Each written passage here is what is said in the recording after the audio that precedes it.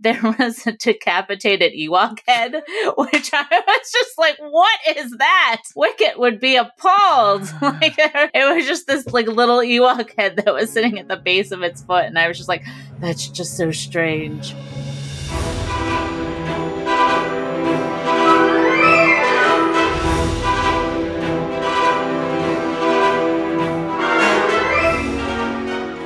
Greetings and salutations, everyone, as we blast off into yet another episode of the Dagobah Dispatch. And we've got a bit of a wacky one for you this week. I'm Dalton Ross here with Lauren Morgan. Thanks to her non-proximity to New York City, Devin was spared this week. We stashed her in Carbonite and gave her the week off, as Lauren and I took a big Star Wars field trip, which we will get to in just a moment. But first off, how's it going, Lauren? And did you watch Obi-Wan Kenobi, the finale, yet again since we last spoke? I don't think I watched it all the way through, but I did watch the fight between Vader and Ewan again, just because I really enjoyed that. And I probably have watched some other Star Wars-related properties in the last couple of days. Of course you have. Yeah, I went back and watched the finale again. It was great. I had the house to myself. I cracked open a beer, put it on the big screen, like turned it up really, really loud. It was super fun. That's the one thing. I have not watched it on an actual television screen yet. I've mostly just been watching it on my laptop. Yeah. Actually, I don't think I've watched any of the Obi-Wan Kenobi on anything but my laptop, so I should probably actually try watching it on an actual screen. People, let me translate. This is Lauren Morgan looking for any excuse to watch the show again. She intentionally watched it on her laptop, so she would force herself to watch it later on the big screen. It looks great on the big screen. I posted one screen grab on my Twitter over the weekend of just the shot right before the battle when Vader's walking up to Obi-Wan. So cool looking. Looks like some of the old Ralph McQuarrie drawings. It's really, really neat. So well, let us know what it looks like on the big screen once you get to it. And speaking of the Obi-Wan Kenobi finale, Lauren's sister has reached out again. I say again because a few weeks back she was very upset, hopping mad, you might say, with our Star Wars Top 100 Characters ranking. She stabbed her own sibling in the heart by saying Ahsoka Tano had no business being ranked in the top 10. She is a passionate lady, Lauren's sister. Let me tell you that much.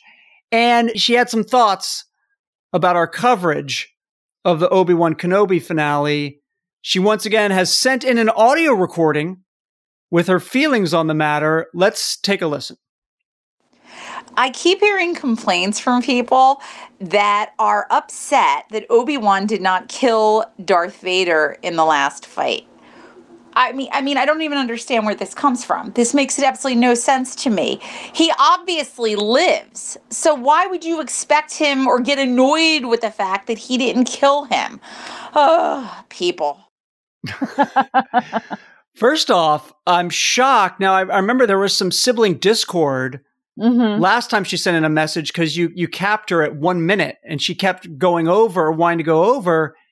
And this time, only 23 seconds. Yeah, short and sweet. It was short.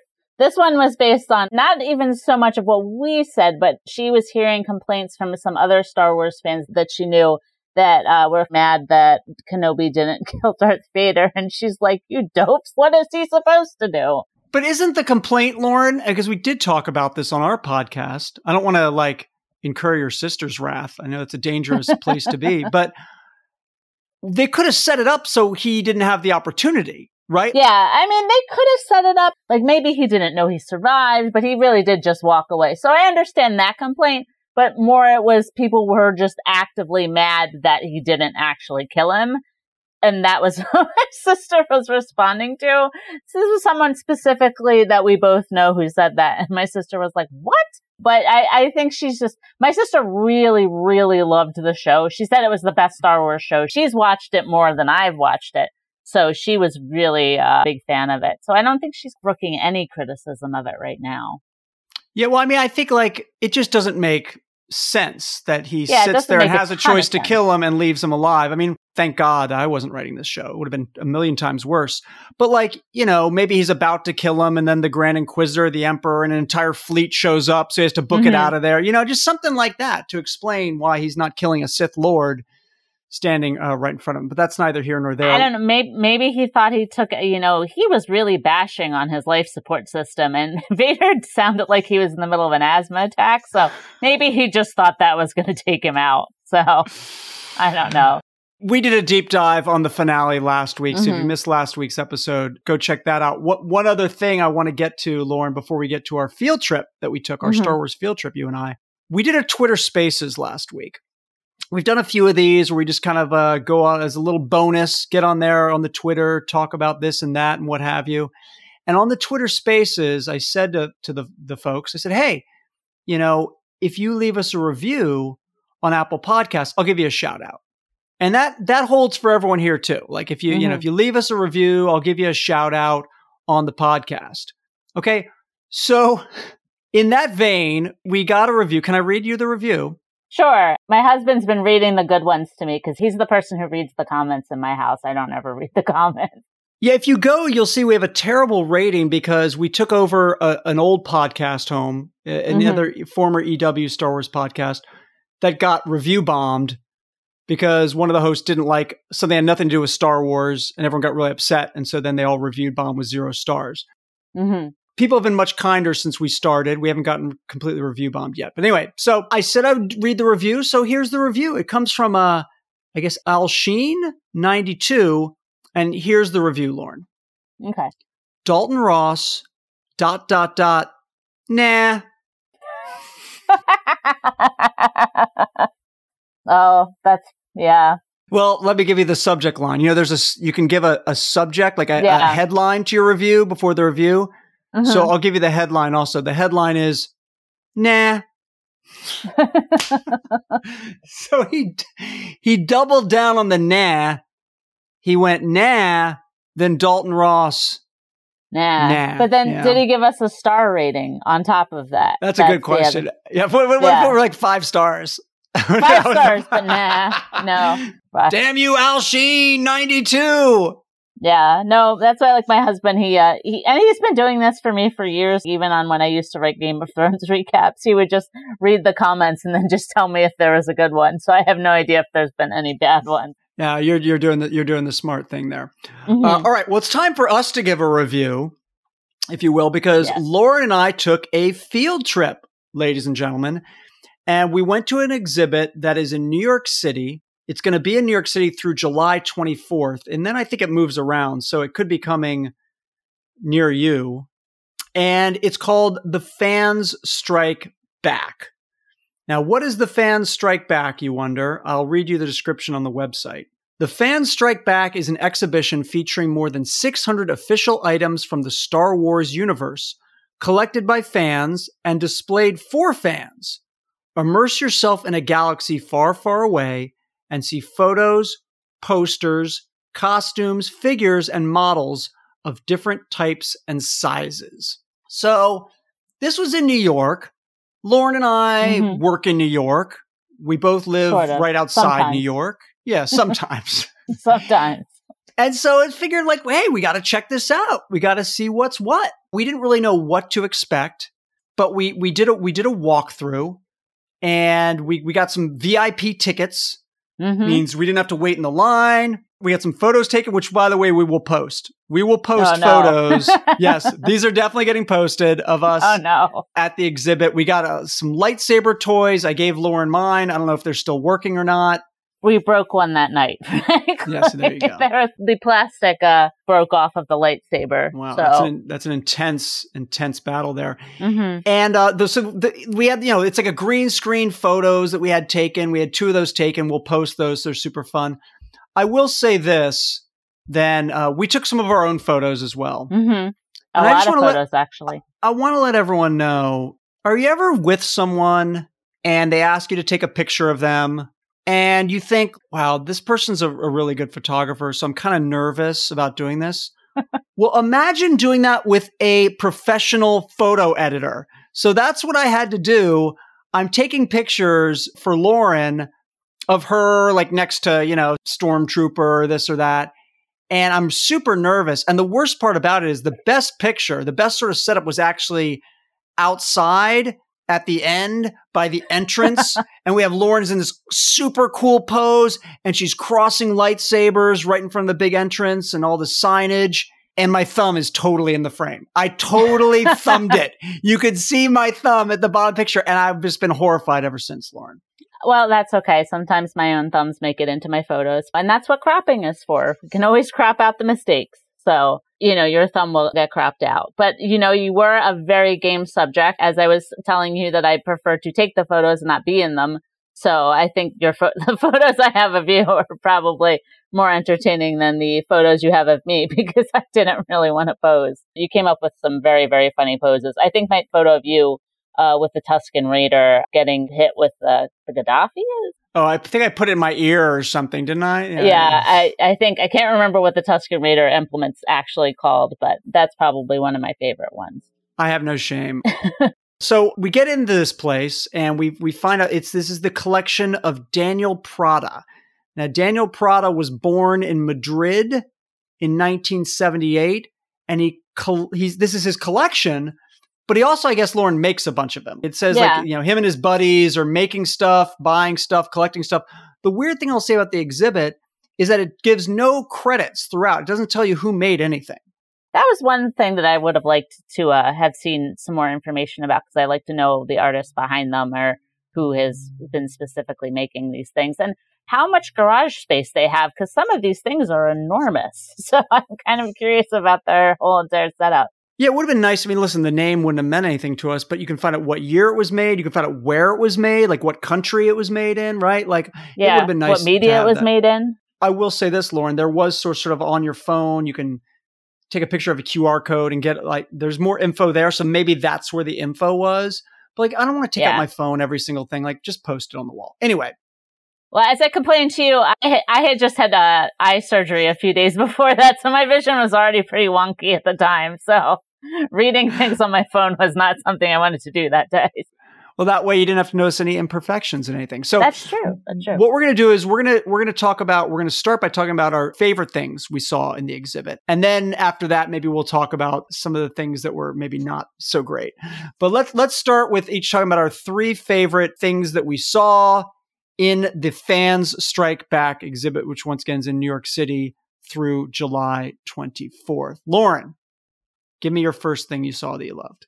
My first thing that I really actually enjoyed was there's kind of a life-size, actually I think Jabba would probably be a little bit bigger than this, but there was a Jabba the Hutt that they made with a Salacious B. Crumb in the corner, and I really just enjoyed it. It was like this huge thing. It's probably bigger than my office that I'm sitting in right now. And I just really enjoyed that. And the detail on Salacious B. Crumb was really totally exact. Jabba was a little bit, maybe a little slightly off model, but still I think pretty good representation of Jabba. And you did enjoy also posing on it. So, I tried to mimic trying to strangle Jabba for my pose, but I don't think it quite came through in the photo. Yeah, because I took a crappy photo. You could say it. It's probably blurry. The lighting's terrible. The angle's off. It was more of my modeling than your photo. The performance wasn't there? Yeah. I love Jabba's palace from Jedi. It's my favorite part of Jedi. And there was smaller setups of it where they had the whole scene. And this was a giant one, as Lauren's saying, kind of to size. And it was sort of basically they sort of have this room that they sort of created as terms of Jabba's palace. It was super cool. It was super great to kind of walk in there and then see Jabba sitting there. And like you said, Salacious B. Crumb and sort of the food dish where he takes those fishy things and stuffs them in his mouth. Grogu would love them. Yeah, you're right. I like them. And then there was a smaller model, and I don't want to steal one of yours, but they had a smaller model that was sort of more built out where it was the whole entire set. And then they had a part of it where it was you could see the top part of it. But then at the bottom part of it, you could see where the Rancor was kept. And I thought that was pretty cool as well. That was cool. They had a whole bi-level with the Rancor. Yeah. And then upstairs, you could see, Droopy McCool, Max Rebo, and Cy Snoodles jamming. And then a Wampa head that looked like it had been stuffed on the, yeah. Yeah, that's right. Who killed the Wampa and brought it back to Tatooine? That was a great one. That's a great first pick. My first pick, I'm going to give, they had some figures of Darth Talon, which I thought were really cool. Now, let me explain who Darth Talon is. First off, I feel a little porny saying I like these because they do look very S&M-y. You know, I mean, I got to be honest. They did look very S&M-y. It's basically, imagine if Darth Maul was a super busty female Twi'lek with hardly any clothes on. I mean, that's essentially who Darth Talon is. But the interesting thing about Darth Talon is she's a character from the Star Wars Legacy comics, which takes place way, way, way like 100 years after the events of what we've seen on screen. But she was going to be the main villain of George Lucas's proposed third trilogy, along with an old Darth Maul. He said his vision I didn't know that, actually. Yeah, Darth Maul was going to be sort of old, and we know in canon he's not dead. He's back together with his robot legs or whatever, and that she was going to kind of be the Darth Vader-esque. If he was now sort of that was going to focus on the underworld. Mm-hmm. And that she was basically going to be the main villain of that third trilogy. So it's kind of cool. She's very small character and sort of I don't think she's canon anymore. No, I don't think so. But because that stuff was all earlier, those legacy comics. But just to see some figures of her, admittedly looking very porny, was kind of cool. There were some characters. I don't think Shakti would particularly like one of her figures in this thing, because it was very much Shakti after dark, not how you see her in the prequels. It was shock and awe tea. Shock and awe. So that was cool. It was cool to see Darth Talon get some represented just with some figures. What was your second favorite thing you saw? My second one was they have an enormous model of Anakin and his pod racer, but on top of it was the Watto, that it was really well done, that was sort of just hanging around taunting Anakin. But they did this sort of, I guess it would be kind of life-size model of Watto that I thought was really well done. But the pod racer was the whole thing where I was like, how big is your garage? Whoever's making this, and where did you make this stuff? So that was part of one of my questions about when watching it. And this comes from the fact that I went to art school. My husband went to art school. I am a former art school girl of doom. So I'm always fascinated by how people are making things and what people are making of. So I would have kind of liked to know a little bit more about the process of it, but that was one of my favorite things. It was massive. I mean, again, that was one of the things that was allegedly to scale. So imagine a to-scale pod racer, and that's, it's very horizontal. So it takes up a lot of space. Yeah, you couldn't really get a good photo of both Watto and the pod racer itself. But yeah, I thought was pretty impressive. And it was pretty early on you saw it. It was like one of the first things you saw when you went into the exhibit. I liked it too. I thought it was impressive because just the size of it. I mean, the problem is I look at something like that and then I hear young Annie just going, yippee, in my head, and it just kind of ruins everything. I just can't. The pod race focus. Was good, but that was, But we'll skip over that and just talk about the actual, artistry behind it. It was impressive, but I don't know where they have the space for that. I guess, again, this may be someone that lives out in like the desert or something. You know what I mean? Because certainly in, the densest state in the country where you and I live in New Jersey, we're not having room to make a giant pod racer. Well, my garage is already filled with various Halloween things that my husband likes to build. So I think this was also part of the reason I thought was interesting in the exhibit is because my husband literally spends the entire year building Halloween things. He's building some kind of a Halloween maze for this year, but he's got a weeping angel from Doctor Who that he built. He built a mausoleum that usually sits in our front yard. So it's like whenever I see these really huge projects people make, I just think, how big is your garage? Because mine's already stuffed with things. So how crazy is the Morgan household on Halloween? Like, are people... Oh, it's crazy. Your house is a destination? People are like driving to your house? Usually at the end of September, all the kids on the block start pestering my husband about why he hasn't put up the Halloween display yet.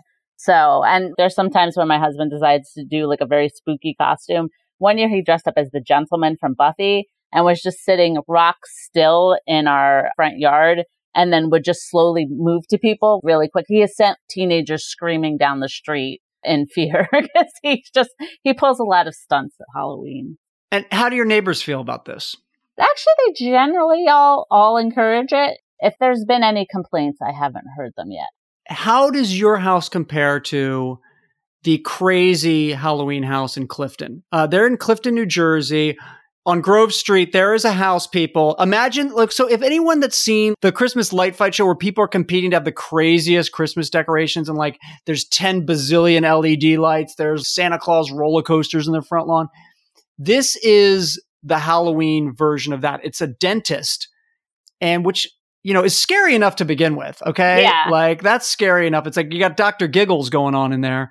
And then his entire yard is crazy town. And then there's people that go around like in characters, like with chainsaws that will chase you around that house. I haven't been there when there's the chainsaw people, but usually we do. I like the fact that they have to cut the parking off around that house because like especially around Halloween, it's just every single inch of this house. And it's a corner lot too, is covered in Halloween stuff.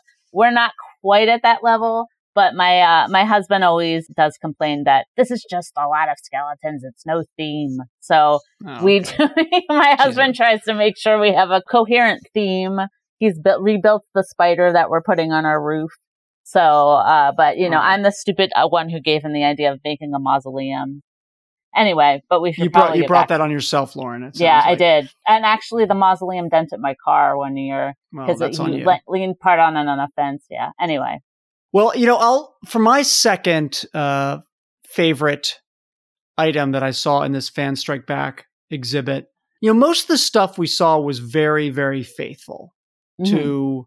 Occasionally they sort of like, there's a weird muscle version of Darth Maul that just looked a little off. But like most of the stuff was very, very faithful. But there was one piece that I thought was super cool. And it was essentially a Japanese stormtrooper cosplay.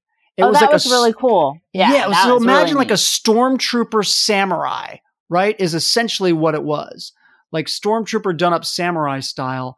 And I was like, oh man, I love just sort of the, you know, the mashup technique here. I wish we could see more of this kind of stuff, like merging different cultures. And of course, we know how influential Kurosawa was to George Lucas in his storytelling. So, you know, it's something that makes sense in a way as well. I thought it was super cool. We've got a photo of that. We'll post that photo so you guys can see it. But I love that one, Lauren. I wish we'd see more of that kind of stuff. Yeah, that's actually what I was thinking. That was actually going to be my third thing I talked about. That was like the one thing that I had kind of wished a little bit more that the exhibit featured was that there's so much fan art in the Star Wars community in terms of people who paint, or in terms of people who are making things, but like not just reproduction of things, but people who are just kind of taking Star Wars and sort of jumping off into making like a painting or illustrations or, you know, an R2-D2 made out of trash cans or soda cans or something like that. And I kind of thought we would see a little bit more of that, like Star Wars interpreted through more of an artistic lens. But I know that there are different things that they do exhibit as part of this as it travels around. So I don't know if they have more of that. But the one that we saw in New York, it was a lot of figures of Boba Fett. Yeah, you're right. There was so much Boba Fett, Lauren, which is kind of what I alluded to earlier when I said I wish I knew when these things were made, right? Because like I said, I used to be the biggest Boba Fett fan. I named my band in college Boba Fett. Like I was obsessed with Boba Fett, as I think everyone was in like, you know, the early, well, okay, maybe not you, but a lot of people were, maybe, you know, in the late 80s, early 90s, you know, before Boba Fett became ubiquitous and before they gave us more and more backstory into Boba Fett, which made Boba Fett less mysterious and less cool. So there was tons of Boba Fett stuff there. And I wonder when a lot of it was made. That was my question, because I was one of those people where it was like, what is the deal with this Boba Fett? Why are people so obsessed with him? So I was one of those sort of anti-Boba Fett people. Gadgets. It's gadgets. The answer is gadgets. Yeah, it's gadgets and a cool costume, a cool helmet. I got it. I mean, I get that part of it. But yeah, so there was a lot of Boba Fett stuff, but strangely, like there was only like one Rey. There was like a couple of Kylos, but not really a ton of stuff from the sequel trilogy. There was no Grogu or Mando or anything like that. So I was kind of curious about like when exactly a lot of this stuff had been built. And is the more recent stuff, are people in the process of building it or what it is? It was really kind of a lot of original trilogy and prequel trilogy, but not a lot of sequel or any of like the new stuff. Yeah, like you mentioned, hardly any third trilogy stuff at all. But we've had a few years now. There's been plenty of time to build that stuff, but it wasn't there for one reason or another. All right, so my last one was, yeah, it's weird. I had a stormtrooper and now I'm having another trooper. This one was the shore trooper from Rogue One. You know, this is on Scarif, on that sort of, island of Scarif, where the planet Scarif, rather. And it looks like a cross between, if you don't remember the shore trooper, it looks like a cross between a stormtrooper and a scout trooper with like just super random pops of color on the armor, like, a little blue panel here, like a red panel here. And there was just sort of a life-size shore trooper that I just thought was cool. It was like, I felt like, oh my God, I've never appreciated how cool the shore trooper looks. Like, thank you, Fan Strike Back. Thank you for making me recognize the coolness of the shore trooper. Like, I don't know why he has a random pop of blue here, but it looks kind of neat. So I appreciate it. I appreciate the helmet design as well. The paint treatment on that one was pretty neat. It's funny after a while, like the sort of all the stormtroopers and the scout troopers and the snow troopers, they all sort of blend together after a while, but that one was a little bit more distinctive. But there were a fair amount of troopers. I mean, what is Star Wars without its various troopers? But that one was pretty cool. Trying to think now, like, what would be my third? Because I was going to do the Japanese stormtrooper. So I'm just trying to think of like, there was a probe droid. What other big one that I would like? Yeah, there was the probe droid. The probe droid was cool. There was like a bunch of stuff. There was, and if you would like to pose next to a life-size figure of the Emperor on his throne, there was that. That was pretty cool. There's a lot of stuff if you want good photo moments. There's a ton throughout the exhibit. And maybe you won't be quite as enthusiastic about your photo poses as Dalton was. I mean, the Tusken Raider was pretty cool. I had to make up for the fact that I was taking terrible photos, so I had to at least perform when I was in front of the camera. I also want to give a shout out to they had Han Solo and Carbonite, which of course is super cool. And I told Lauren when I was a kid playing with my action figures, they're not dolls, Mom, they're action figures. And what I would do was I would get my Han Solo action figure. I'd get a little bowl. I'd fill it up halfway with water. I would put him in the water. So like his limbs were like extending out and his face was like half out of the water. Then I'd put it in my freezer overnight and then I'd take him out and I'd have him in Carbonite.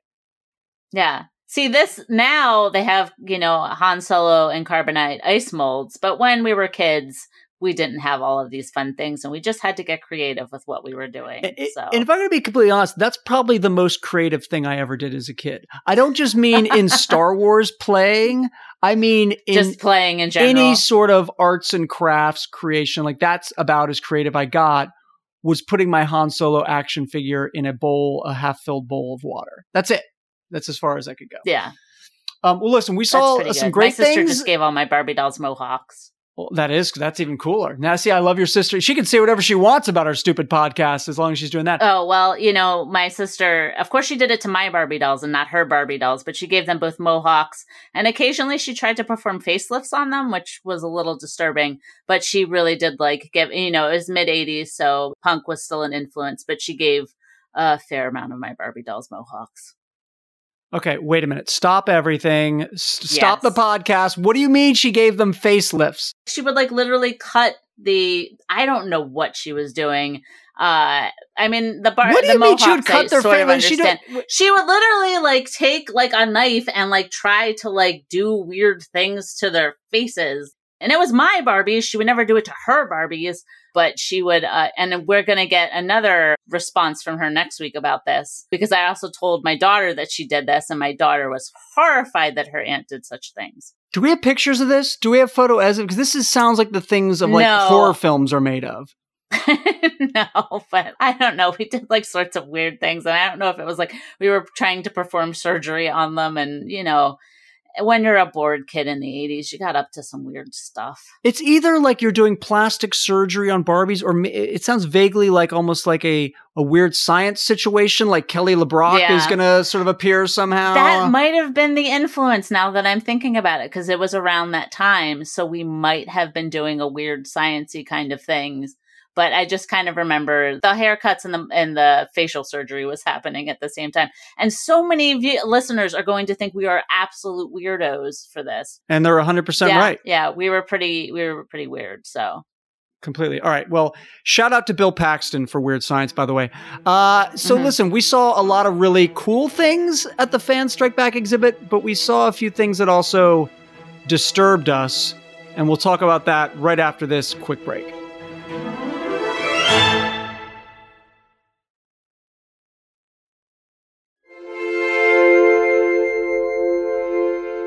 All right, Lauren, so we talked about the stuff we really loved seeing at the Fan Strike Back fan convention in New York City. It's not a convention, it's an exhibit.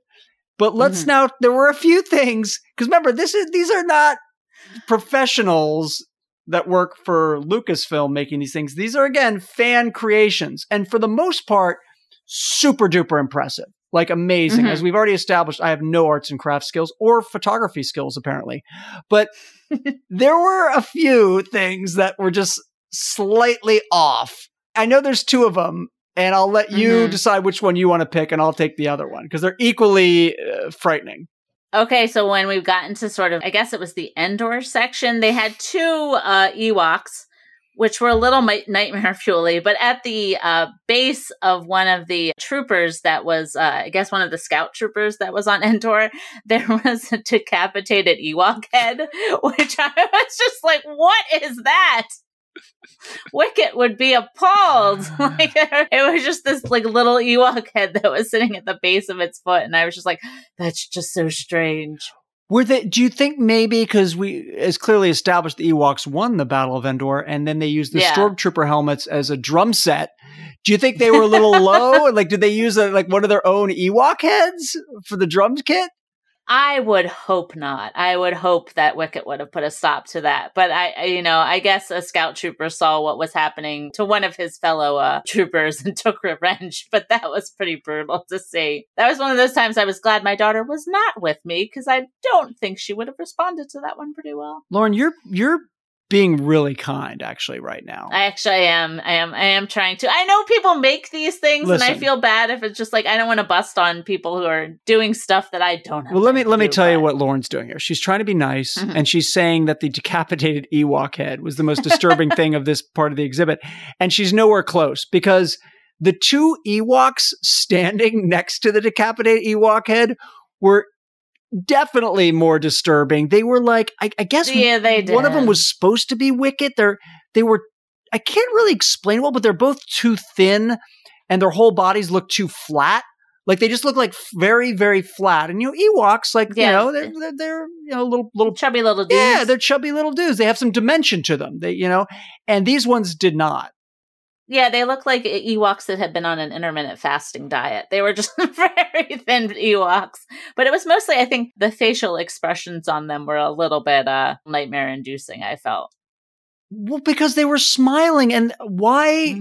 I don't know why, but the smiling made them seem even more scary for some reason. Like, we were like demented misfit of Island Toys Ewoks. Something went wrong, and we're going to smile while we murder you, and apparently have beheaded one of our fellow Ewoks already. So, that's your warning. Watch out. We're coming. And yeah, that was really disturbing. And then the other really weird looking thing was so Chewbacca was there. Although I didn't realize it was Chewbacca at first, because, it basically looked like a kind of regular, not so great looking Chewbacca to begin with. But then someone plopped like a 99-cent Party City witch's wig on top of his head. So he had this gray, it's regular Chewbacca, and then like a weird gray wig on top of his head. And I was like, is this old Chewbacca? Is this Chewbacca's dad? Well, that's what I thought. Is this Ada Chittook from the Star Wars Holiday Special? Looking after Lumpy while Lumpy's listening to Starship playing on his futuristic toy. I don't know what Starship is doing on Kashyyyk, but there they are, along with B. Arthur and the gang. But no, it was Chewbacca. And I still, Lauren, cannot figure it out. I've been waking up in a cold sweat at night with nightmares of this Chewbacca with the gray wig on top of his head, and I still don't understand it. You know what the funny thing was? I sent my husband the named Halloween Builder, and he actually liked it. Like, I sent him a photo of that Chewbacca because I just thought, like, looks a little demented. But he was like, oh, that looks pretty good. And I was like, did you go blind? What happened? But honestly, I think if you took off the hair, like, it just looked like something had gone wrong. A bad trip to the hair salon for Chewbacca there. Or maybe he just had a pandemic related, like, he hasn't been to the hair salon in a long time. And it's just, it's time for a cut. Does Chewbacca get his roots done? Is that what you're saying? Is there a little coloring going on with Chewbacca? Yeah. Is that what's going on? It's been a hard pandemic for everyone. Yes. And not everyone's hair protocols have gone back to, I know some people have gone fully gray during this time after many years of dying. So. Oh, it was weird looking. It was weird looking. But like, you know what? The majority of the stuff was really, really impressive. So the fact that then you got a few things that were slightly off was kind of fun at the same time. And then there was just some rando things in there. There was like a giant life-size General Veers, which we know our coworker Christian is obsessed with General Veers. But what was so bizarre about it is I think it was the one life-size figure in the entire place that had no face. Just no face. Yeah. It was like a mannequin, but everyone else had a face. Even people that got their faces burned off, like Anakin Skywalker, had a face. Veers, no face. No face. He didn't seem like a hard guy to do. But it's like Julian Glover. Like, I don't think that would, could have just put a picture of Julian Glover up in there. That would have been fine. Like, apparently not. Apparently not. Maybe they just ran out of time. All right. Anything else you want to get into off this fan strike back situation, this exhibit we went to? Any other notes? No, it's sort of like, it was kind of an interesting thing because like when you proposed going to it, I didn't really, like I had heard of it, but I didn't really know what we were getting into. So honestly, if you are, if you like Star Wars, and I think the most fun I had was just walking around with you, looking at stuff and cracking jokes the whole time. Yeah. And, it beats a day in the office. But, I just, if you like Star Wars and stuff, you'll probably find it somewhat entertaining, though.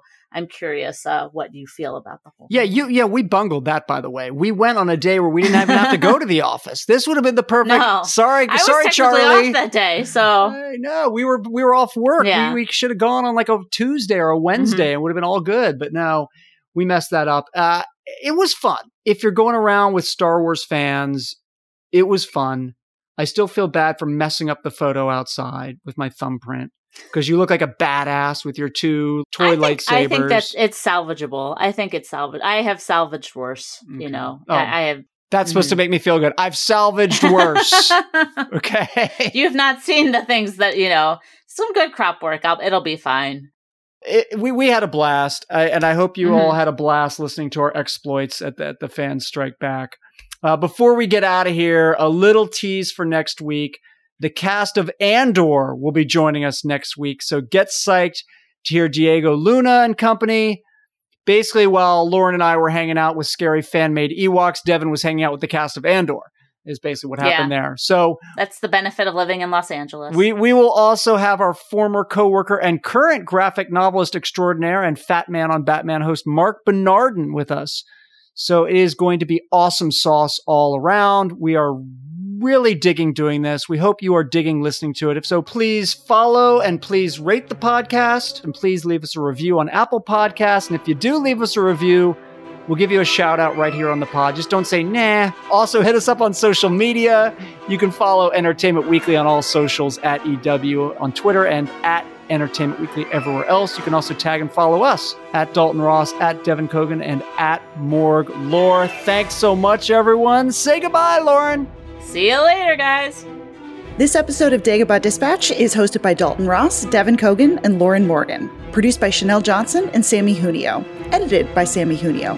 Full episode transcripts are available at EW.com. Thanks for listening.